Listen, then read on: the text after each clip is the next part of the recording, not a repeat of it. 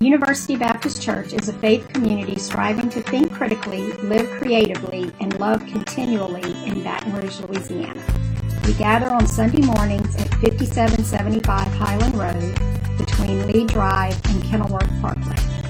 Visit ubc-br.org or at UBCBR on Facebook for more information. Before I read the scriptures for the message today, I want to play a little game of word association. You know that game, don't you? You say something, somebody says a word, and you say something back to them that comes to mind. First thing that comes to mind. So I'm going to say some of the names of the disciples, and I want you to not literally spit back, but to tell me the words that come to mind when I say it. So the first disciple is, and this actually requires input from you, so be ready to speak out loud. Peter. Rock. Anyone else? 3 times? Good. All right. How about John? Love? Good. What else? What was it? Brother? Okay. What about Matthew? Tax collector? A number of people said that. Good. Any more? How about Judas? Betrayer. Yeah, that's the one that came up most quickly. And the last one, of course, as you can already see on the slide, Thomas. Doubter. It was just kind of like a chorus that came up. Doubting Thomas, a resounding doubter, came from the group this morning. I want us to focus on Thomas, who I think gets a bad rap in our modern Christian culture. In the Synoptic Gospels, just a reminder of what those are, Matthew, Mark, and Luke take things from the same perspective and take a lot of the same history. They rewrite the story of Jesus' life in different ways, but they come from the same basic perspective, which is what synoptic means, the same view or the same perspective. And then you have John. Now, in the Synoptic Gospels, Matthew, Mark, and Luke, Thomas is only mentioned really in the lists of the names of the disciples. He's a minor figure there, but John's Gospel, he plays a more important role. He is the skeptic. He's the one who is sarcastic and impetuous, I heard someone describe him. It's coming towards the end, and Jesus is going to Jerusalem, and they know, Jesus knows, and the disciples know that there are people there waiting who are angry at him. And so Jesus says, come, we're going to Jerusalem, and Thomas says, well, let's all go so that we can die with him too. Thomas is kind of the skeptic. He's always got something sarcastic to say. And Jesus, in the night that he was betrayed, the night before he died, Jesus is telling them that I'm going to prepare a place for you, and you know the way to the place where I am going. And Thomas raises his hand and says, we don't even know where you're going, and we don't know how to get there either. Thomas always questioning, always asking, and of course Jesus replied, I am the way and the truth and the life. But of course the most famous story of Thomas earned him the nickname Doubting Thomas. So that's where we find ourselves in the scriptures this morning. This is a famous painting by Caravaggio of Thomas examining Jesus' wounds. So we're going to read the scriptures this morning. It's from John chapter 20. We're going to start in verse 24 and go through the end of this story. Now, just a reminder from where we picked up, just that evening of the first day and that Sunday that Jesus was raised from the dead, so Easter Sunday, the disciples were gathered together in a locked room. Jesus appeared there in the midst of them and said, peace be with you. As the Father has sent me, I am sending you. He allowed them to examine the wounds that he received on the cross. But there was one person who was not able to be there that evening for whatever reason. Maybe he had a dentist appointment. Maybe he was scared and staying in his own room. I don't know what Thomas was doing, but he wasn't there. And he told them that he wanted to see Jesus too. So this is chapter 20, verse 24. One of the 12 disciples, Thomas, nicknamed the twin, was not with the others when Jesus came. And they told him, we have seen the Lord. But he replied, in his typical way, I won't believe it unless I see the nail wounds in his hands and put my fingers into them and place my hand into the wound on his side. So 8 days later, the disciples were together again, and this time Thomas was with them. The doors were locked, but suddenly, as before, Jesus was standing among them. Peace be with you, he said. Then he said to Thomas, place your finger here and look at my hands. Put your hand into the wound on my side. Don't be faithless any longer. Believe. Note the translation there is faithless, not doubting. "My Lord and my God," Thomas exclaimed. Then Jesus told him, "You believe because you have seen me, but blessed are those who believe without seeing me." The disciples saw Jesus do many other miraculous signs in addition to the ones recorded in this book, but these are written, including this last story that John tells, that Jesus is the Messiah, the Son of God, and that by believing in him you will have life by the power of his name. This is the word of God for the people of God. Thanks be to God. Thomas. I had to look up some information on Thomas, St. Thomas in the scriptures. Again, there are not many stories about him. And as I mentioned, as I came through the Nomad class today, I don't want to dig into this too much, but John seems to put Thomas into his gospel kind of as a foil to himself. You know, where John was loyal and loving and faithful, Thomas was doubting and always skeptical. I love the way John puts his gospel together, but he puts some characters in there intentionally to make himself look better, I think, sometimes. So Thomas, we hear only about him in John's gospel. And then later we find out only really from church tradition what it was that Thomas does, because he doesn't really appear much in the book of Acts. We don't find out in the Bible what Thomas does. We don't have any writings or letters from him like we do from Peter or from Paul. Thomas, the doubter. Thomas is the patron saint, by the way. Most of the saints have a patronage, or they are patron saints of certain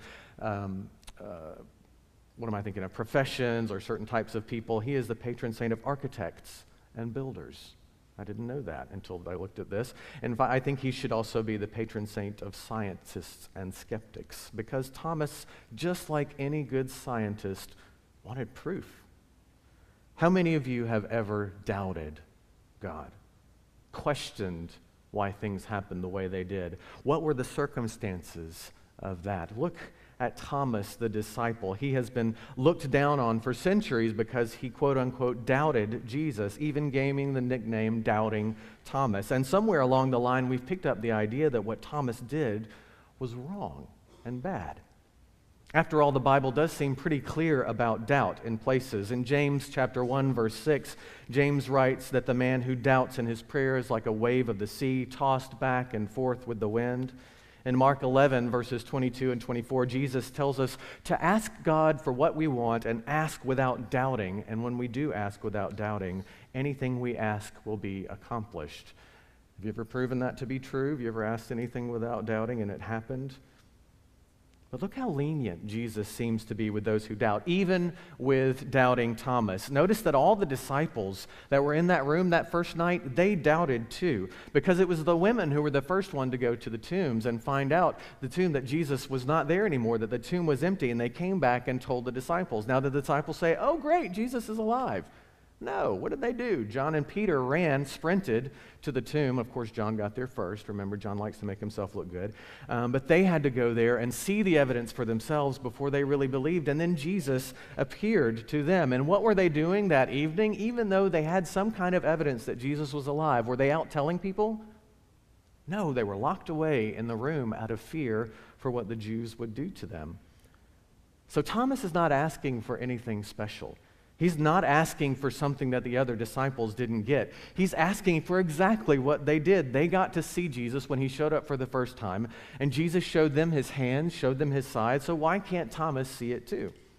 So we say, tisk, tisk, Thomas, you should have believed all of your friends, even though you know for a fact that Jesus was absolutely dead 3 days ago. You watched him come off the cross. Even though very few people in the course of history have ever come back from the dead, you should really blindly believe these people who say that we saw him and believe that it's true.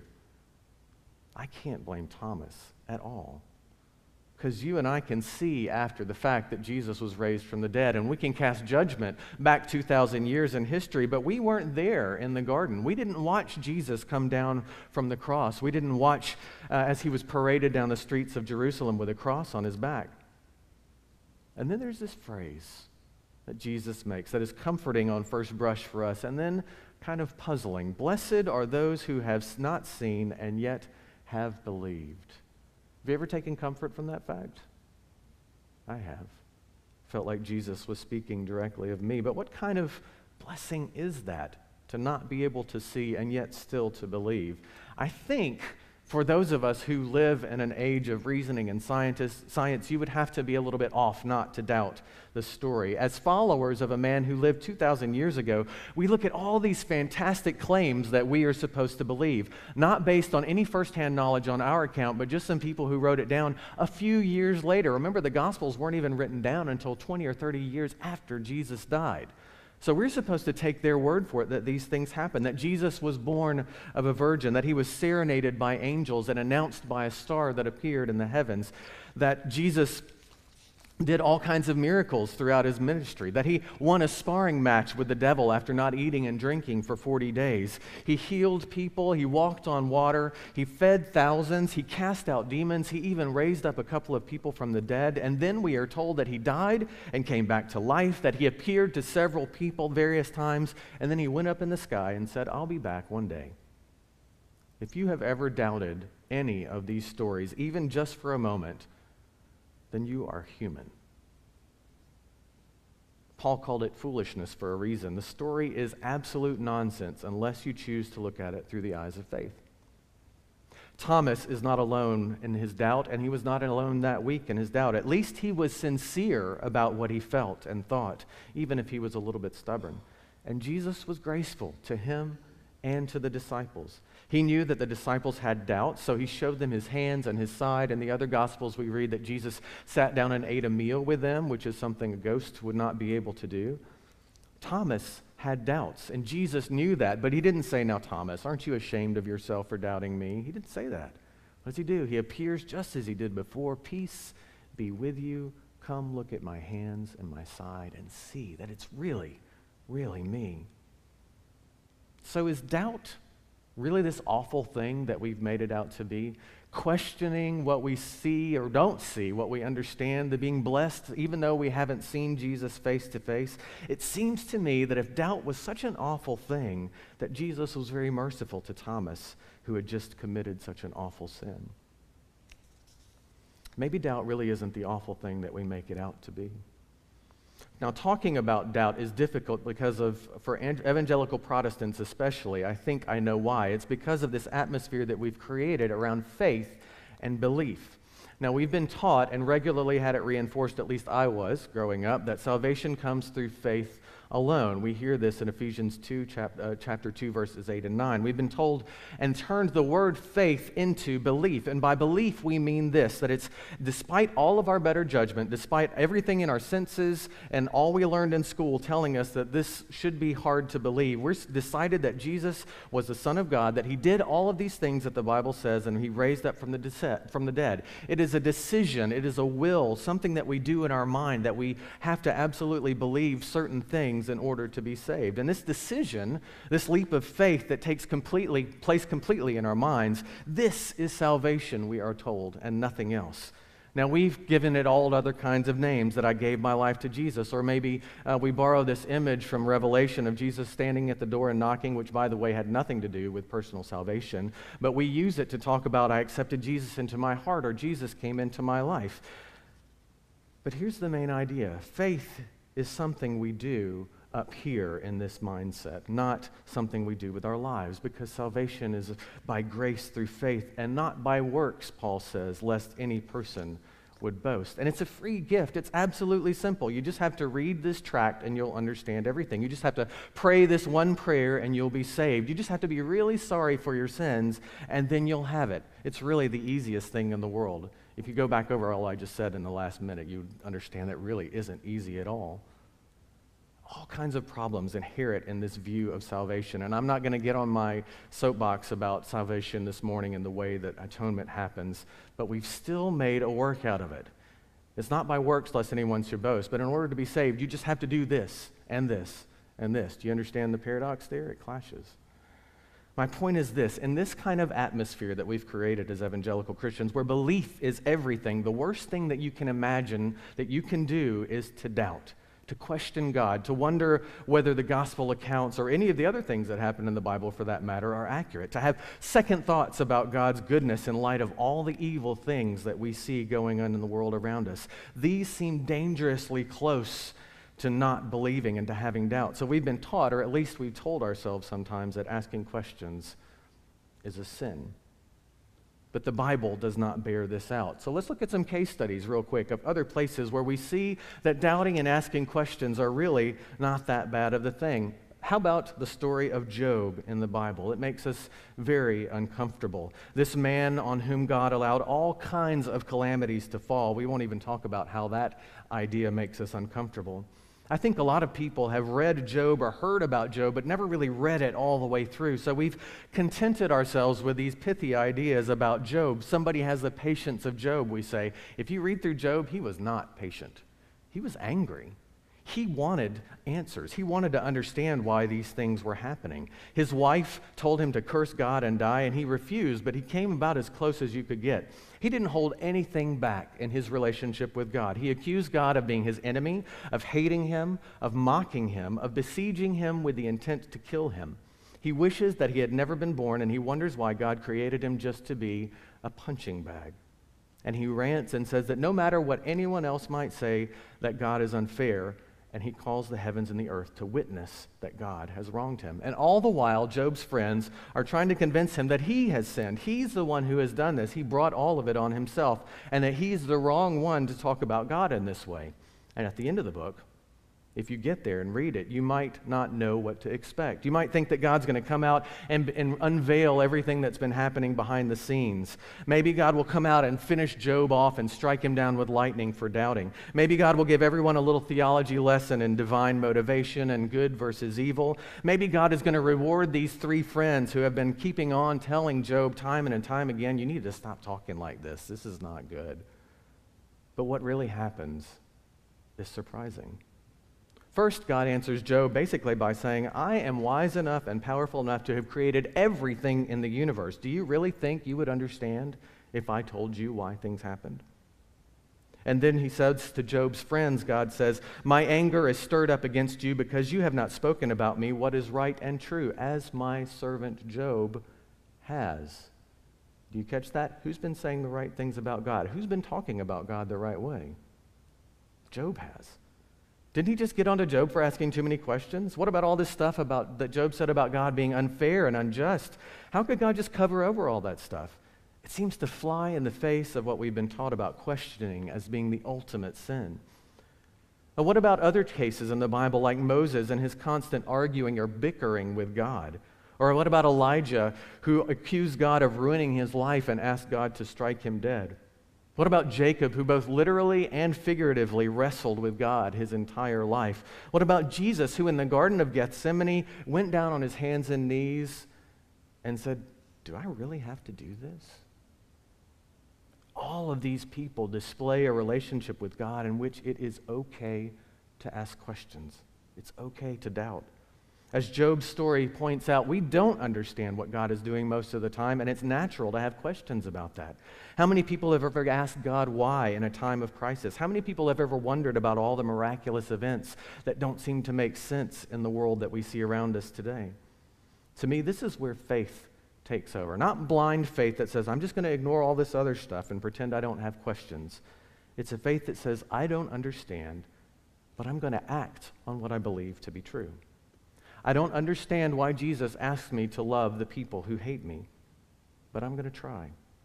I don't understand how God could have raised Jesus from the dead, and I'm never going to have historical proof, but I'm going to try to act as if it is true. Because faith is not something that happens up here. Faith is something that we do with our lives. It comes down to Greek words, and I know y'all probably hate it when the pastors come up here and you're like, oh, this Greek word means this. If you really understood it, you would understand everything. Well, I'm going to do that, sorry. The word for doubt in the New Testament is diakrino. It is a very rare word, the actual word that we translate into doubt, and it means to discern or to judge or to hesitate when making a decision. It's really only used twice in the New Testament in reference to how we act towards God, by James, as we mentioned above, and by Jesus talking about how we pray. But this is not the word that is used in the story of Thomas, and it's why I pointed out when we read the translation before that Jesus didn't say stop doubting and believe. He said stop being faithless or stop unfaithing and believe, because in Greek there is a word actually to faith and to unfaith, and we translate it to believe because we don't have a word that means like, hey, do you faith Jesus? Well, yes, I do faith Jesus. We don't use that word. Thomas was blessed because he saw and had faith. And then there's us 2,000 years later, and we are blessed because we did not see, and yet we do have faith. Because in the New Testament, the word to believe and to have faith, as we translate it in the New Testament, as we translate it into English, are the same word. It's pisteuo, that someone has always, you basically always see it as believing or trusting in the New Testament when we see the translations of it. Now, the opposite of believing or faithing is apistia, unfaith or unbelief. Between doubt and apistia, this unfaithing is the more dangerous thing that we see in the Scriptures. Like I mentioned, the word doubt is only mentioned in a couple of times, but in other places in the Gospels, we see that unfaithing is very dangerous. Jesus came into certain places, the Gospels say, and he could not do miracles there because the people unfaithed. They did not believe. It wasn't just a mental thing. It was partially mental, but they could not commit themselves to this idea that Jesus was doing something different in their midst, and Jesus could not do anything for them. Apistia, unfaithing, is the reason that when the disciples, you remember the story, Jesus sent the disciples out in pairs into the world, and they did things, and they came back and said, we did all kinds of things, but we couldn't cast out demons in your name for some reason. And Jesus said, it's because you are unfaithing. You didn't believe. You did not commit yourself to this belief and this idea that it could actually happen. We need to recapture this idea, I think, of what the Greek language uses for faith, because to trust something despite our reservations, to trust and to act upon our trust, it's how James can say things like faith without works is meaningless. We have made a distinction between having faith in God, believing, and acting on faith, but the Bible, there is no distinction between these two things. If you believe this to be true, then you will live in a way that shows that it is true. It's not just knowing the right facts, it's acting on what we believe to be true. Just a little experiment. Put your hands down on the seat beside you. Did you examine that seat before you sat down this morning? Did you get down on your hands and knees and look under it to make sure all the screws were in the right place, that there weren't any cracks in the wood? How did you know it was going to hold you up? Maybe you sit on that pew very often and you know that it's held you up in the past, so you believe that it would today. But when you sat down on that pew without having full understanding of the mechanics and getting out your slide rule and making sure that the uprights are placed in the right proportional position that it'll hold the weight of the people on that pew, without knowing all that stuff, you put faith on that seat and put your bottom on it this morning, and there you sit, and it's holding you up. That is the difference between the non-distinction that I'm talking about, how you can't divide faith and action. You believe that that seat's going to hold you up, and so you sat down on it. Now, the opposite is unfaithing and unbelief and all the things that come along with that. If you were always afraid that a chair was not going to hold you up, I mean, maybe a chair broke under you one time, and then you have this fear that it's going to happen to you again, then you're not faithing those chairs. You're going to examine every one to make sure it's going to hold you up. This is, in terms of what we talk about in Christianity, it is a refusal to act on what God has called us to do. And these things are much more dangerous than just asking questions. I look at it like the story of the two brothers who were asked by their father to work in the field. It's a parable that Jesus tells. One of them said no, but he ended up going anyway. And one of them said yes, and then he went off and found something else to do. And Jesus said, which one was obedient? And of course, it's the one who actually went and did it. And Thomas is our primary case study in what it means to faith, to be faithful. How did he end up? Well, church tradition has him traveling not long after the breakup of the disciples in Jerusalem, traveling toward India to spread the good news. And if you believe, there's a group called the Soldiers of Thomas who basically follow Thomas, the churches that Thomas planted in all these places. You can kind of see on the map there the many places that he was believed to have visited. There's even rumors that he visited China and that he visited as far as Indonesia, that he kept going and going and going until he died. He planted churches everywhere he went. He really faithed Jesus. He believed enough in this to go out and tell other people about it and to say, this is good news that I've got to share with you. Now, we can believe all we want with our brains. We can learn the multiplication tables of Christianity and have everything down pat.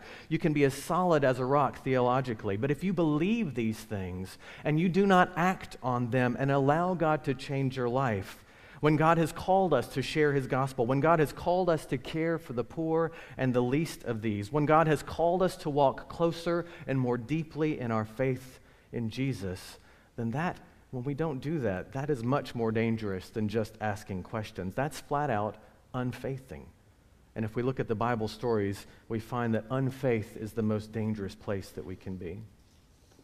I think the most crucial difference between doubt and unfaith is that if we understand it, we see it in the stories where unfaith is mentioned. As followers of Christ, we enter into a relationship with God, not just a king-servant relationship, but a friend-friend relationship. God is the one true almighty God. God is the omnipotent almighty creator. God's ways are higher than our ways, but for some reason, God decided to stoop down and become one of us. And when God does, he says, "Now I call you my friends." When we decide to faith God, to decide to hold on to God and to act as if God's word and promises are true, we enter into a relationship of loyalty with God. And that means we're holding on to that relationship even when we don't understand what the other party is up to. And that loyalty, I think, is the key to the relationship, not to this construct or this idea that we have of who God might be, not loyalty to just a book that has some words printed in it, but loyalty to God. It's a loyalty that says, I don't understand why you're asking me to do this, and I'd love for you to explain, but even if you don't, I'm going to do it anyway because you have asked me to. That's the kind of faith that Abraham had when God asked him to leave his home behind and later to sacrifice his own son. That's the kind of faith that Jacob showed when he wrestled with God. It's the kind of faith that Moses showed when he took the people out of Egypt. It's the kind of faith that Job showed. Notice the main difference between Job and his friends there. Even though Job was angry, hurt, and confused, he directed those feelings towards God and not towards his friends. Job may have said some things about God that were not true, but he didn't go talking about his friend to God behind God's back. He was loyal to this relationship, and he never let go. That is faith, never letting go. Like Jacob, who wrestled with God until his hip was out of joint, but he would not let this other man go until he blessed him, and then he realized he had been wrestling with God the whole time. So we have good news. And bad news, and good news again. The good news is that the questions that we have are okay. We've seen them from a few biblical characters. We could find dozens more. Questions and doubts are okay as long as we aim them at the source and hold fast to the relationship.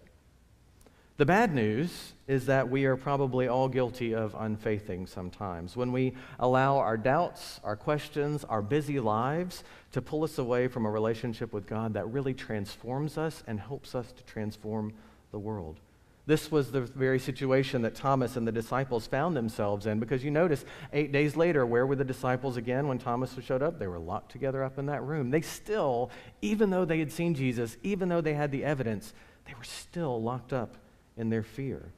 Like them, we have a tendency to wander from the relationship and allow our doubts and our fears and our feelings to draw us away. We have a tendency to pretend that faith is something we just do up here when really we're actually too fearful to act on what God calls us to do. But there's good news, bad news, and then good news again. That even in the midst of their unfaith, Jesus came to those disciples again, and there he was in the midst.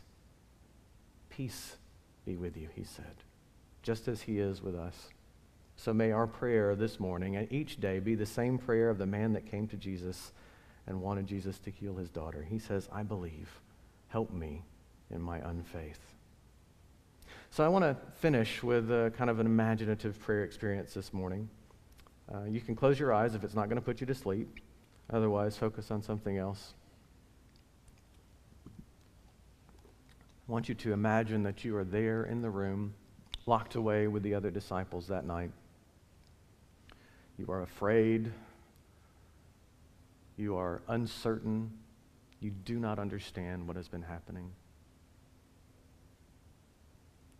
And there, without a knock on the door, without an open window, suddenly Jesus is there.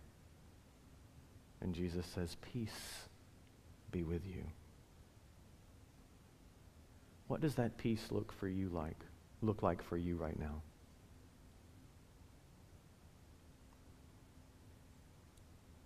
What peace does Jesus offer you today?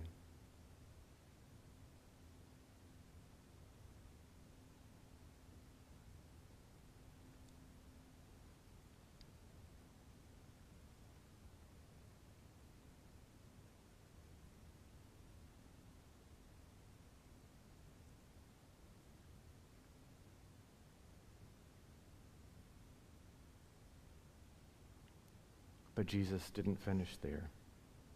The next thing he says, according to John, is, "As the Father has sent me, so I am sending you." As you're there in the room, ask Jesus, "What is it that you want me to do?" And listen to the response.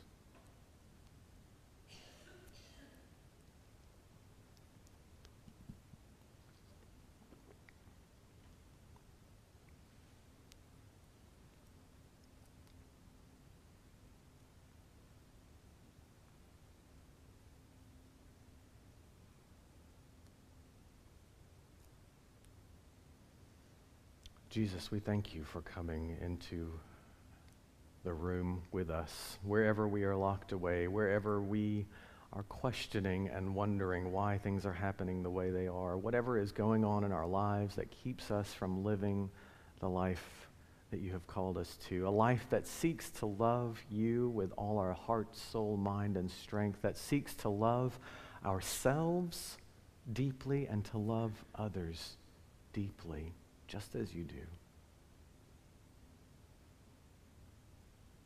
Jesus, we believe, but sometimes we have trouble faithing.